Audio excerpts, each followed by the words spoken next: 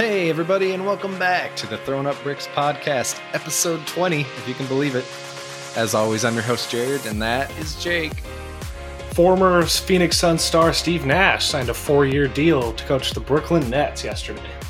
Steven John Nash coached the Nets. Didn't expect that. I don't know if you did. No, it's totally out of left field. The more I think about it, the more I think I understand why. But still, a dude that has no coaching experience beyond player development with the Warriors.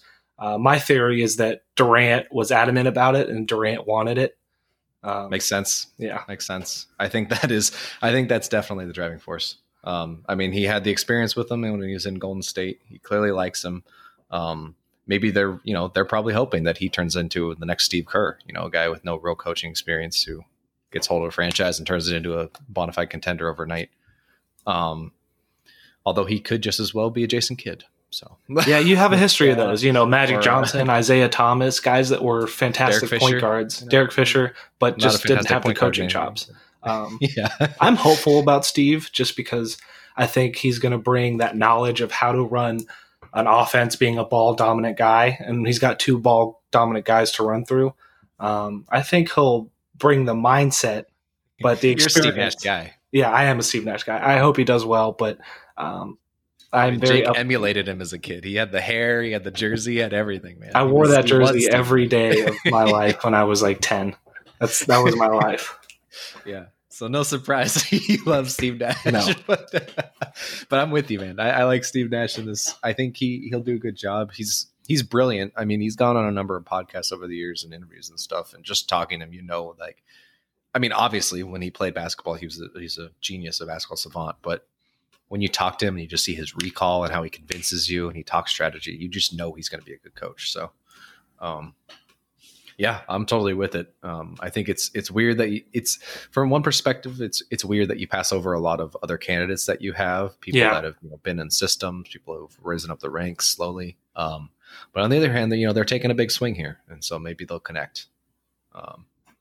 They probably only have a few years, given even if Durant comes back to 100% of what he was, that your window is still small because these guys are getting older. I mean, Durant is what now? He's like 32. Yeah. I think he's 31 now. He'll be 32. And in addition, you have all these rising young stars like Luka and Tatum, all these guys ready to Giannis to take that next step. So, guy like so Durant, he may only have a 1-year, 2-year window, really. Yeah. Yeah, I'd agree. So they're taking a swing. They're taking a big swing. And I don't hate it. I don't hate the big swings. Me neither. So you got to go all in. All right. Let's just move on. I don't even think we need a transition, man. Let's move on to that amazing Raptors-Boston game. Oh, man. So last night, we're recording this early on Friday. Last night, the Raptors down the Celtics with an OG 3-pointer to beat the buzzer. 0.5 seconds on the clock to get that shot off. OG drains a 3 and sends the Raptors to a 104-103 victory. And what a swing of emotions, man. I mean, talking about before and after. Talking about before and after. Before that play, I'm like, oh, man. Raptors 0-3 hole. Why did we pick them? Why did we think they were better than the Celtics? I mean, this series is over. Are they going to get swept? Maybe are they even going to take a game? And then OG drills that shot, and it's like, oh my God, they're back in it. This is a game. This is a series, man. They can come back and win this easy. This is totally in the bag. So I was after watching that shot by Kemba before, or that pass by Kemba before, that amazing play where he took on a double team, drove middle, and made a beautiful no-look pass to Tice. Yeah. I was like, wow, Kemba's cold-blooded, all in on the Celtics, but they failed to do the one thing you can't do with 0.5 seconds on the clock and let somebody just get a catch-and-shoot wide-open 3. You cannot let that happen. Great point, Jake. I mean, it doesn't matter if you have the 7'4" dude Taco Fall on the inbounder. Like, it does. You have to have everybody covered on the 3-point line. Like, even if you sell out on the 3-point line, you accidentally let a shot get by in the paint or something, that's better than than losing by 1. At least you're going to overtime then. And it's a lot harder with half a second to catch on the move and shoot a running jumper than just a catch and shoot 3. And then what a perfect pass by Kyle Lowry. Oh, absolutely perfect. Unbelievable. Dude. Imagine having your point guard, your best passer, take the ball out on the last play. Where could that have been good? Huh. I wonder. But besides maybe another series. But besides the last second shot, this was just a great game all around, especially down the stretch in the fourth quarter. It was constantly a 2-point game, just trading baskets. What'd you see from the Raptors coming back after, shooting horribly the past 2 games and even struggling shooting today? How did they get this win done? Yeah, well, that was it. They finally made shots. Yeah.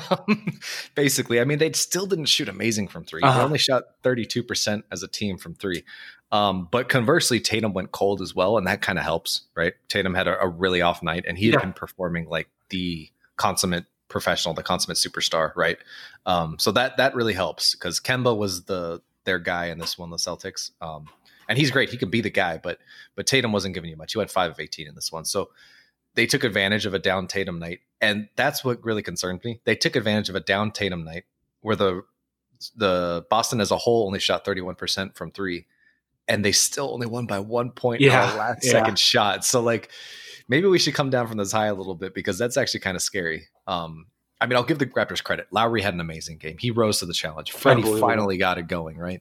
And OG was great throughout the game. He only had 12 points, but that was the biggest shot, obviously, of the night. And he played great defense. Like, he's actually been playing great defense this whole bubble. He's been super underrated. OG. His whole career, really. Yeah, really. I mean, people forget that he got injured in his second year because he was the rising star. He was the Siakam before Siakam rose to, power, basically.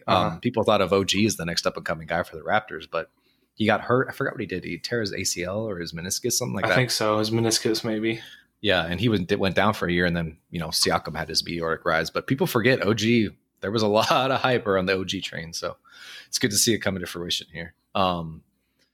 Yeah. Overall, I thought the Raptors just made more shots and they played a more solid game, and they limited Tatum. Which was a driving force. Yeah, even though Lowry struggled the first 2 games from 3, I think he made 1 3, and he struggled from 3 this game too.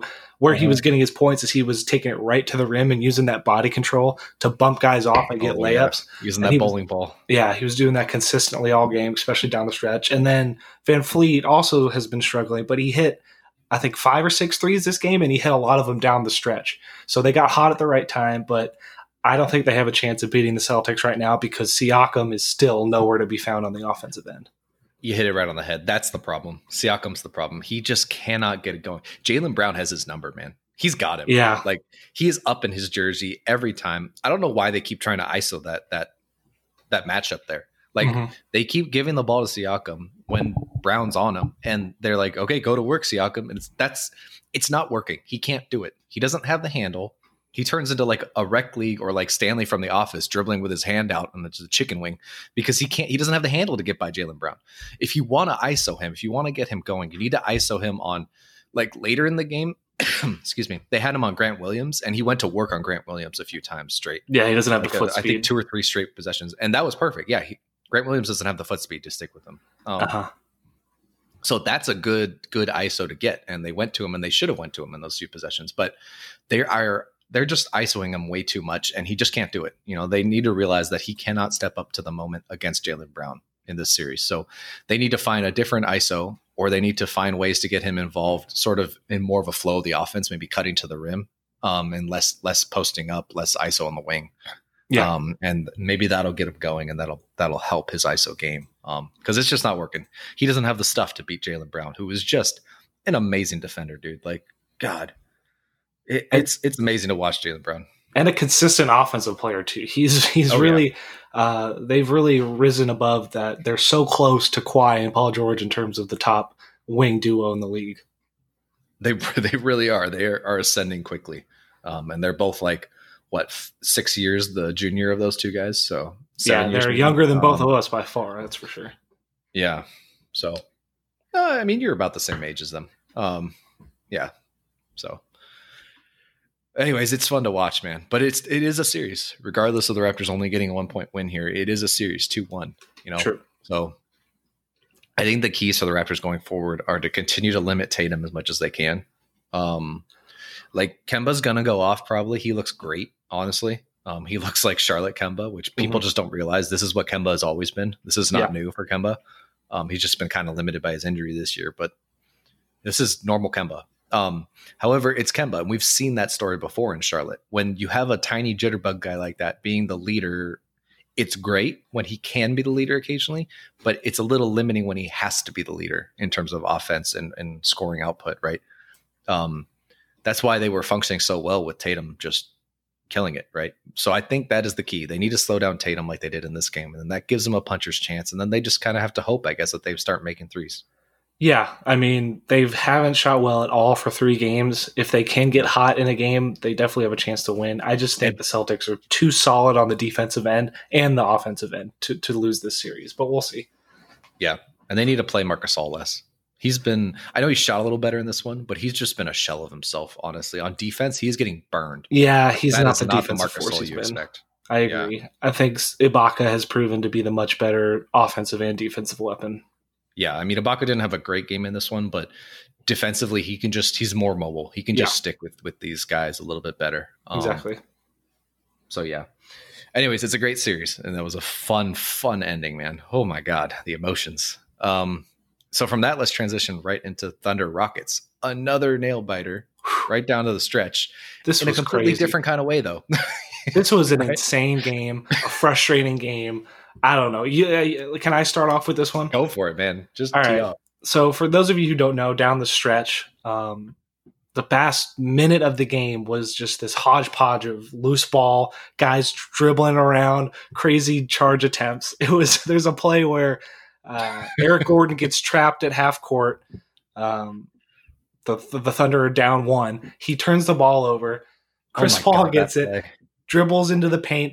Harden tries to take a charge, and then everybody's bodies are on the floor. And as clutch as Chris Paul has been and as important he's been, he missed a go-ahead jumper that could have changed the entire outlook of this game. It really could have.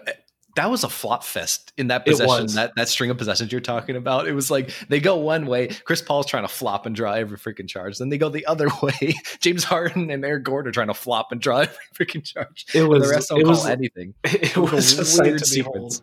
It was so weird. In a playoff game.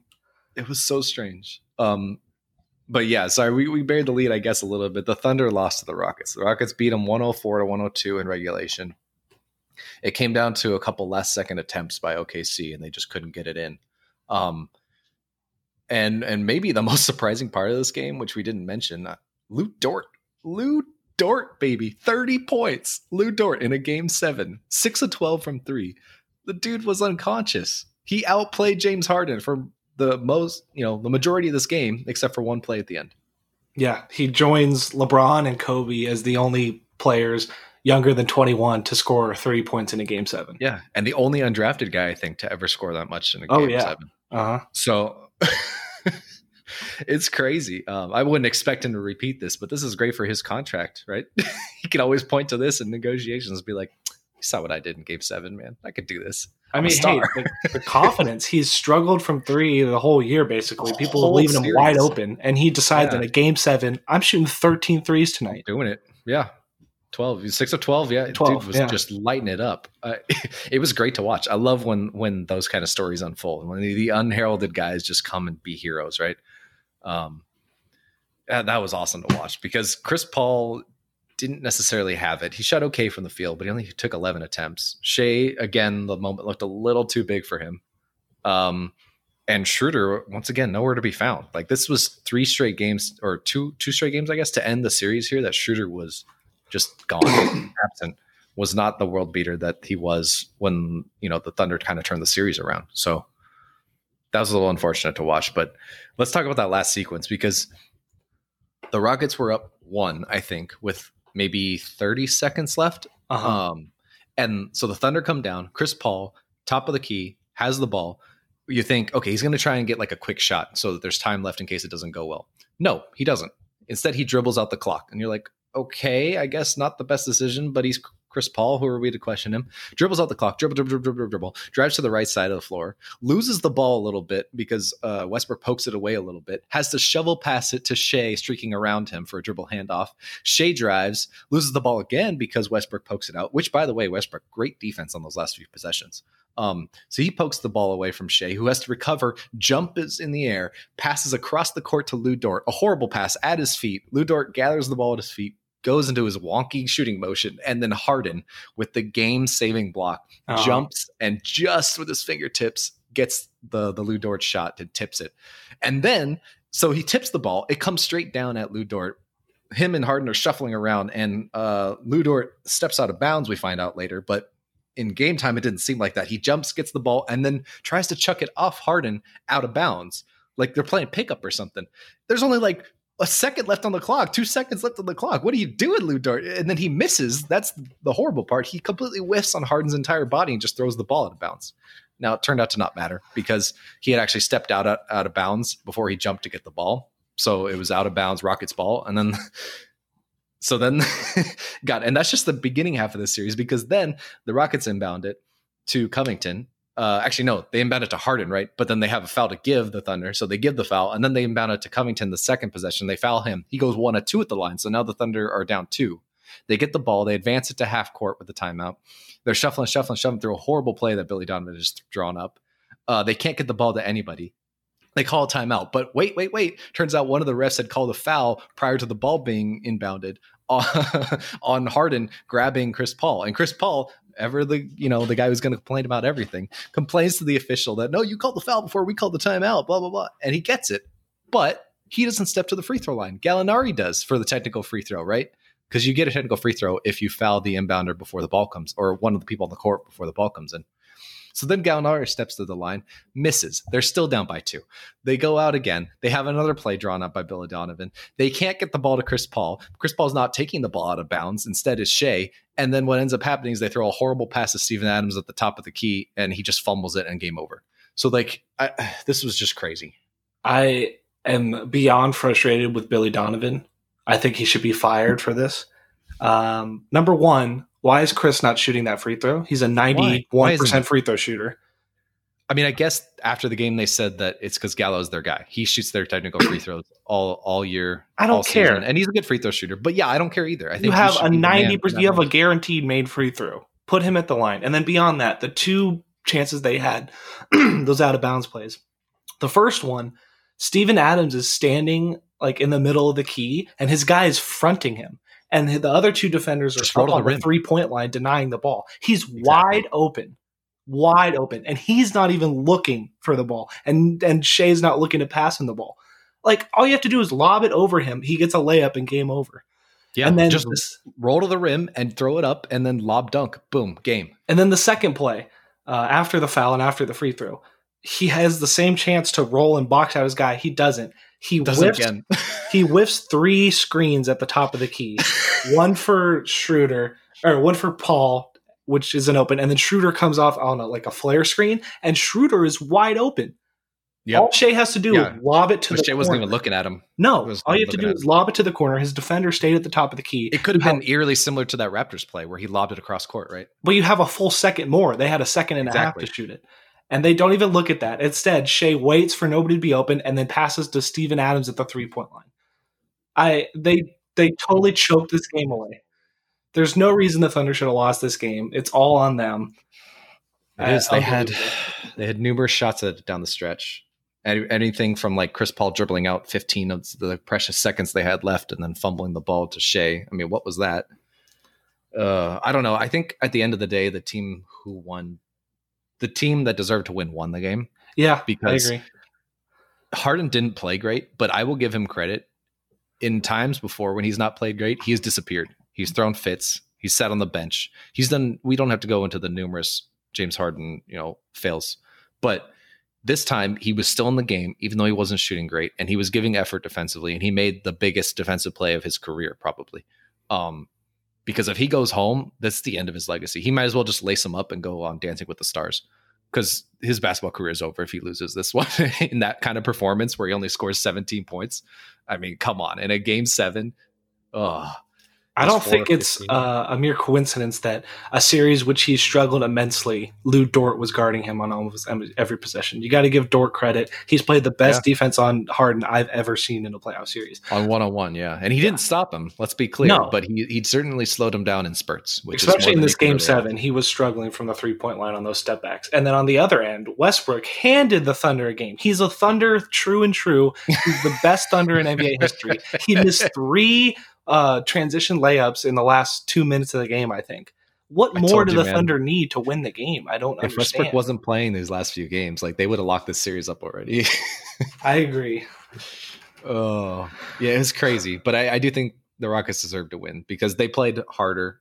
They played sounder the entire series, even though they were so reliant on 3-point shooting and, the Westbrook factor and all that. But I don't know. It was crazy for the weirdest way possible. It was crazy, right? It was the opposite of the Raptors where you're like, oh my God, that was an amazing shot. It was more like, oh my God, what did you just do? You just fumbled that away. Exactly. But hey, criticism aside, you got to give credit to the Oklahoma City Thunder. Coming into the season, they had a 1% chance of making the playoffs, something like that. And they turned out to be one of the teams that you don't want to play. They played extremely well. A lot of guys stepped up. The future looks bright with or without Chris Paul. It does. I mean, they can use him as a trading chip to get more stuff now because he's definitely shown that he's still a viable player. They could keep him and they could just put more pieces around him and Shea using all those draft picks and they could be better. So the future is definitely bright for sure. Ooh, so that was a lot of stuff we covered. But we do have more stuff to cover, believe it or not. We have the Bucks losing to the Heat, and we have the Lakers versus Rockets preview. But before we do that, I think we let's cool down. Let's transition with a little bit of a cool down here, using the Nuggets Clippers as sort of that cool down. Because they did play the first game of that series, and it was cool. It was calm. It was collected. It was boring. It was what do you have to say boring. About that? Kudos to the Clippers. I think in game ones, we only have a sample size of one so far, but they tend to start slow sometimes and play with their food. But today, from the get-go, they were locked in, and Kawhi has been the best player in the bubble in the playoffs. He's been unguardable, putting up 32 a game. He's been insane.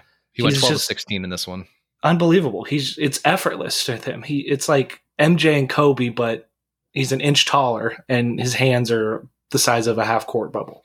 So I don't know. The Nuggets don't stand a chance. They look exhausted from that slugfest of the series. They look tired. Especially Jamal Murray. He hasn't been as spectacular, especially now that he's got two of the best wing defenders on him. It showed just in the number of players the Nuggets had to play. They played their entire team. Yeah. Everybody on their team played in this one, at least 5 minutes. But I guess there was a lot of garbage time, so that's where you get a lot of those minutes. But it was another classic. Jamal Murray did not go well, and neither did the Nuggets. Right? Just look at Murray's stat line. You can generally tell whether they won or lost. Yeah, exactly as you've been saying. And then with the Clippers, they're just so deep. Morris has had 2 or 3 games where he's gotten hot from 3, like in this game, and just hit a couple, nail in the coffin shots. And then you guys, Beverly back, who only played 12 minutes, but he started the game. He took those minutes that Reggie Jackson was playing, who played so phenomenal last series. It's they're unaffected by injuries to guys that are not named Kawhi Leonard. They really are. They're so deep. Yeah, and I really don't like Marcus Morris. I think he's a jerk. I think he's a dirty player a lot of times. You saw that in last series, how he went after Doncic's ankle and stuff. But he's effective. He's their enforcer. So if he's going to take on that bad boy role, he's going to take on the enforcer role, then maybe that gives them the edge they need, So even though I don't like him, he's serving a vital role for them. He's shown up big. So, yeah, I don't have much more to say about this. The Clippers just asserted their dominance every single minute of this game. And I think this is going to be a quick series, and that's why I chose them in 5. So, all right. Yeah. That was a good cool down. I don't have a lot to say about that. We could talk about LeBron being pissed at being Pippened. You want to talk about that? Yeah. I'm not sure why these media personalities do some of the things they do. I understand it's their job, but they just kind of expose how irrelevant they are. They make millions and millions of dollars to make these horrible takes that are completely wrong, and nobody calls them out on it. So you want to go ahead and tell what happened? Yeah, I don't have a lot of the background, but I guess what's his face, Jay Williams, was on some talk show. They were talking about players in general, whether you're a Pippen or a Jordan, and who you are, and whether Giannis is a Pippen or a Jordan, I think is where the conversation started. And he asserted that Giannis is more of a Pippen. He needs his Jordan to carry him. He needs to be the 2 rather than the 1, which is a crazy assertion. Pippen never won back-to-back MVPs. I think even Pippen himself admitted that later on Twitter. Spoke to Giannis's defense. So this is a stupid assertion, right? Like, Giannis is not Pippen. He's way better than Pippen. But then he went and turned the conversation to like, yeah, I mean, even LeBron was a Pippen at some point in his career, and he needed his Jordan in Wade to like carry him, right? And you can grow, you can turn into more of a Jordan. And I don't even know what he was saying. Like Pippen didn't become Michael Jordan. They didn't switch bodies in some sort of Freaky Friday accident later in their career. Like I don't know what he was talking about. But basically, you just like threw.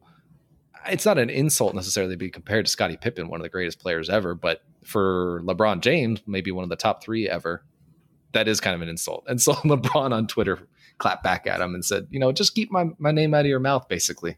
I'm out here playing a different series. You're talking about a different team. Just don't talk about me.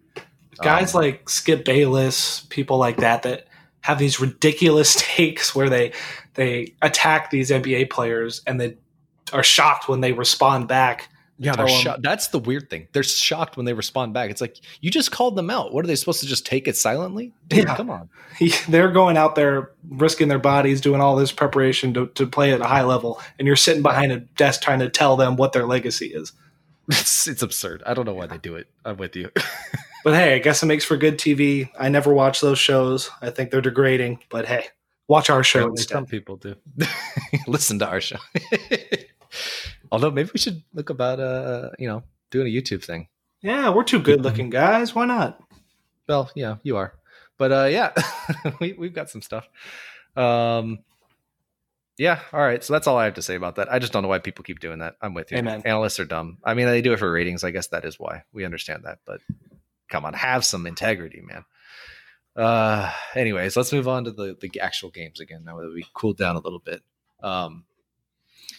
Back to the actual games. The Bucks lost again to the Heat. Now they are down in an 0-2 hole in this series, and it is not looking good. What you got to say about that? Well, this was a frustrating end of the game because, again, the refs determined who was going to win the game, essentially, instead of letting them play out and win it themselves. I still think the Heat would have won. Series, man? But for those of you who don't know, down the stretch of the game, there was 2 horrible calls on both ends that kind of neutralized each other, but still. Makeup call. Yeah. Middleton took a pull-up 3, and then he was not fouled. He ran into the defender who was standing straight up. They called a foul. He hits his free throws. And down at the other end, Jimmy takes a last-second shot, and I forgot who. It might have been Middleton that came into his airspace a little tiny bit and barely tapped him, and they called a foul, giving Jimmy the go-ahead free throws to win the game. But besides that, it was an exciting game down the stretch. It was very competitive, but just for a team that's as stacked and as dominant and has the MVP in the Bucks, they don't look that good, and they look extremely beatable night in and night out. They really do. I mean, Giannis had a much better game in this one. But again, look at these minute totals. Giannis, 36 minutes. Middleton, 33 minutes. Lopez, 32 minutes. Bledsoe, 31. Like, what is Bud doing? I know he was in foul trouble a little bit, Giannis, and maybe that explains some of it, but he shows an absolute refusal to adapt these player minutes. Like, he just will not play his guys large minutes. And sure, on the other side, Jimmy didn't play all that much this time. He only played 36 minutes, and Dragic only played 34. But you're the freaking 2-time MVP, man. Sometimes look at LeBron's totals in the playoffs. He's always playing 40 plus minutes, 41 minutes, 42 minutes, 43 minutes. Sometimes he plays the entire game and doesn't sit. Like, at a certain point, you've just got to play the entire game, and dominate from start to finish, because that's what real MVPs do. That's what real GOATs do. Or do what the Clippers do and dominate in the second half so that you can sit in the first half so that you can sit in the second half, or like the Warriors used to do. Exactly. So like, I don't get it. I think this is Bud showing his flaws as a head coach in his scheme and stuff, but I hope he adapts. I hope he changes it up for game 3. I mean, I think that's the main thing. You need to start playing your stars more and stop giving them rests early on like that. They don't need rests. These are the best athletes in the world. Giannis is probably the best athlete on this planet. Just all things considered, how big he is, how strong, how fast. Like, play the man. You got to play the man. Yeah. And I think in terms of the Bucks as a team, they need to shoot better. You can't win a game in the playoffs shooting under 30% from 3. Yeah, they shot 28% in this one. Jeez. Yeah. So I forgot to mention the final score. The 116 to 114, the Heat beat them. So that's where the free throws came into effect down the stretch. And back to your original point, I am a little pissed that the refs decided this one again, because essentially it was a makeup call, right? It was. Yes, it was. Talking about the one on the other end when Middleton didn't get touched, and they were like, oh, shoot, we screwed up. So now we got to just watch Jimmy Butler like a hawk, and if anyone gets even close to him, just call a foul. Exactly. I mean, it may be the correct thing to do, quote unquote. At the end of the day, yeah. But you just shouldn't be in that position. You really shouldn't. I don't know. The Heat look good. In a game where Jimmy Butler struggled from the field and didn't score a whole lot, they have all these guys step up, and then Mr. Consistent, the Dragon Dragic. The Dragon, baby. He has just been so key for them. He's the reason they're playing so well, because he consistently is providing 20 points a game and playmaking, and he allows everybody else to get in the groove and figure out who's going to be the guy tonight. He really is. It's awesome to watch. He's FIBA Dragic all over. And I think it's because this is the role he was meant to play. He's not the leader. Jimmy is, right? Day in and day out, right? And he's not necessarily the all-star. That's Bam and Jimmy, right? But he's a perfect second/third option, right? Because he doesn't have to take the brunt of the glaring spotlight, but he can just ball out, and he gets probably the second best defender on the team against him, and he can cook that guy day in and day out. And yeah, he's a stud, man. He's a stud. And another unsung hero I just want to mention is Tyler Hero. Stud. Dude, a rookie playing 32 minutes in a playoff game and scoring 17 points, 3 of 8 shooting from 3. I mean, they're calling on him. They're ISOing him on offense. At the end of the game. At the end of the game, in crunch time, they're giving a rookie the ball and being like, you do you, man. You got this. And he's delivering. Like, I didn't see this at all during his college days. I mean, granted, I didn't watch a ton of his college basketball, but I don't think he profiled as this. He's a stud. He's a stone cold stud. And then another shout out that what makes the Heat so good as a team, that mentality they have, next man up. Derrick Jones Jr. played 7 minutes, didn't do much on offense, but for 3 or 4 possessions in a row, he gave the locks to Giannis. Oh yeah. In the sure. In the end of the third quarter, I believe. And it just shows their mentality that when you're in that game, you're going to make your impact no matter what it is. And he did that a few times during the year. And I think that's what they kind of considered their secret weapon. They were like, oh yeah, we can throw DJJ on him for like probably 10 minutes in this game. And he can just put the locks on Giannis and make it super hard for him. And that may give us that small advantage we need at the end of the game. You're like you said, it just held true right here. He gave great minutes right there for a small spurt on Giannis. And that's really the edge that they needed at the end. Right. So, man, kudos to the Heat. They are not taking this, oh, we're the lower seed, we're going to just go away easily. No. I don't think so, Bucks. They're perfect in the playoffs so far, and they could make it 7 games in a row. We'll see what happens tonight. God, how crazy would that be? Oh, my God. That'd be crazy. So, yeah, my pick of Bucks is looking a little silly. I mean, it's still possible. They can come back from 0-2. We saw the Raptors do it. Oh, yeah. They came back from 1. So I'm hoping, I guess, for my Bucks pick. I think maybe we put a little too much stock in them, but I just wanted to respect the Bucks for their amazing season. They did have an amazing regular season and a historic one, right? And so I don't know. Maybe I got suckered in by that, and just continues really to prove that the regular season is really not indicative of the playoffs. It's not. You got teams like the Hawks in 2015 who won 60 games and got swept. You know, it's not always the same thing. Different atmosphere, especially in the bubble. And I think we've also underestimated the Heat and their preparedness coming in. Win, dude. Yeah. They're a try-hard team. They're going to give effort all 48 minutes. And if you slip up for one of those minutes, they're going to take advantage. Yeah. In a league where star teams play down to their competition, the Heat just play as high quality basketball every game they can possibly. They work, man. They are a Jimmy Butler team for sure. Exactly. This is a great union here. Oh, man. All right, so I only got one more topic on the slate here. Lakers-Rockets preview. Let's look ahead to this series. We're running short on time, so it's probably good we're hitting this as the final topic. They kick off tonight at 6 p.m., the first game. What you got on this series? What are the keys? I'm weird because I'm both worried and not about the Lakers' chances. I don't think there's a chance that they lose this series. I just think that they're too talented and too big for the Rockets, but the key is going to be 3-point shooting. If they struggle every game and shoot 30% from 3, there's a chance maybe that they lose. They need to get consistent buckets from 3 to keep pace with the Rockets, because down the stretch of games, I'm extremely confident in their ability to close it out. Yeah, I'm with you. I'm even thinking like maybe out of the gate, they just need to not even shoot a 3. Maybe completely just go to AD in the paint, go to LeBron in the pick and roll. Like just power attack the rim because the Rockets have literally nobody to stop us down there. Nobody. AD will feast.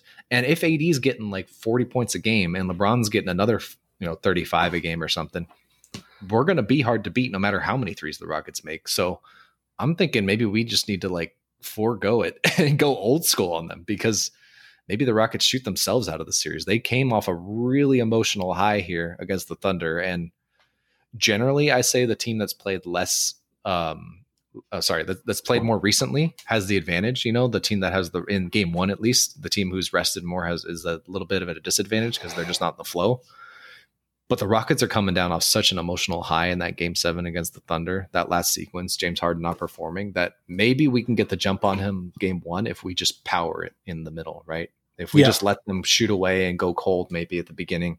I think you're right. We just power it down low. I think this game is key. The Lakers need to win this game and establish momentum. They can't let this series go to 6 or 7 games.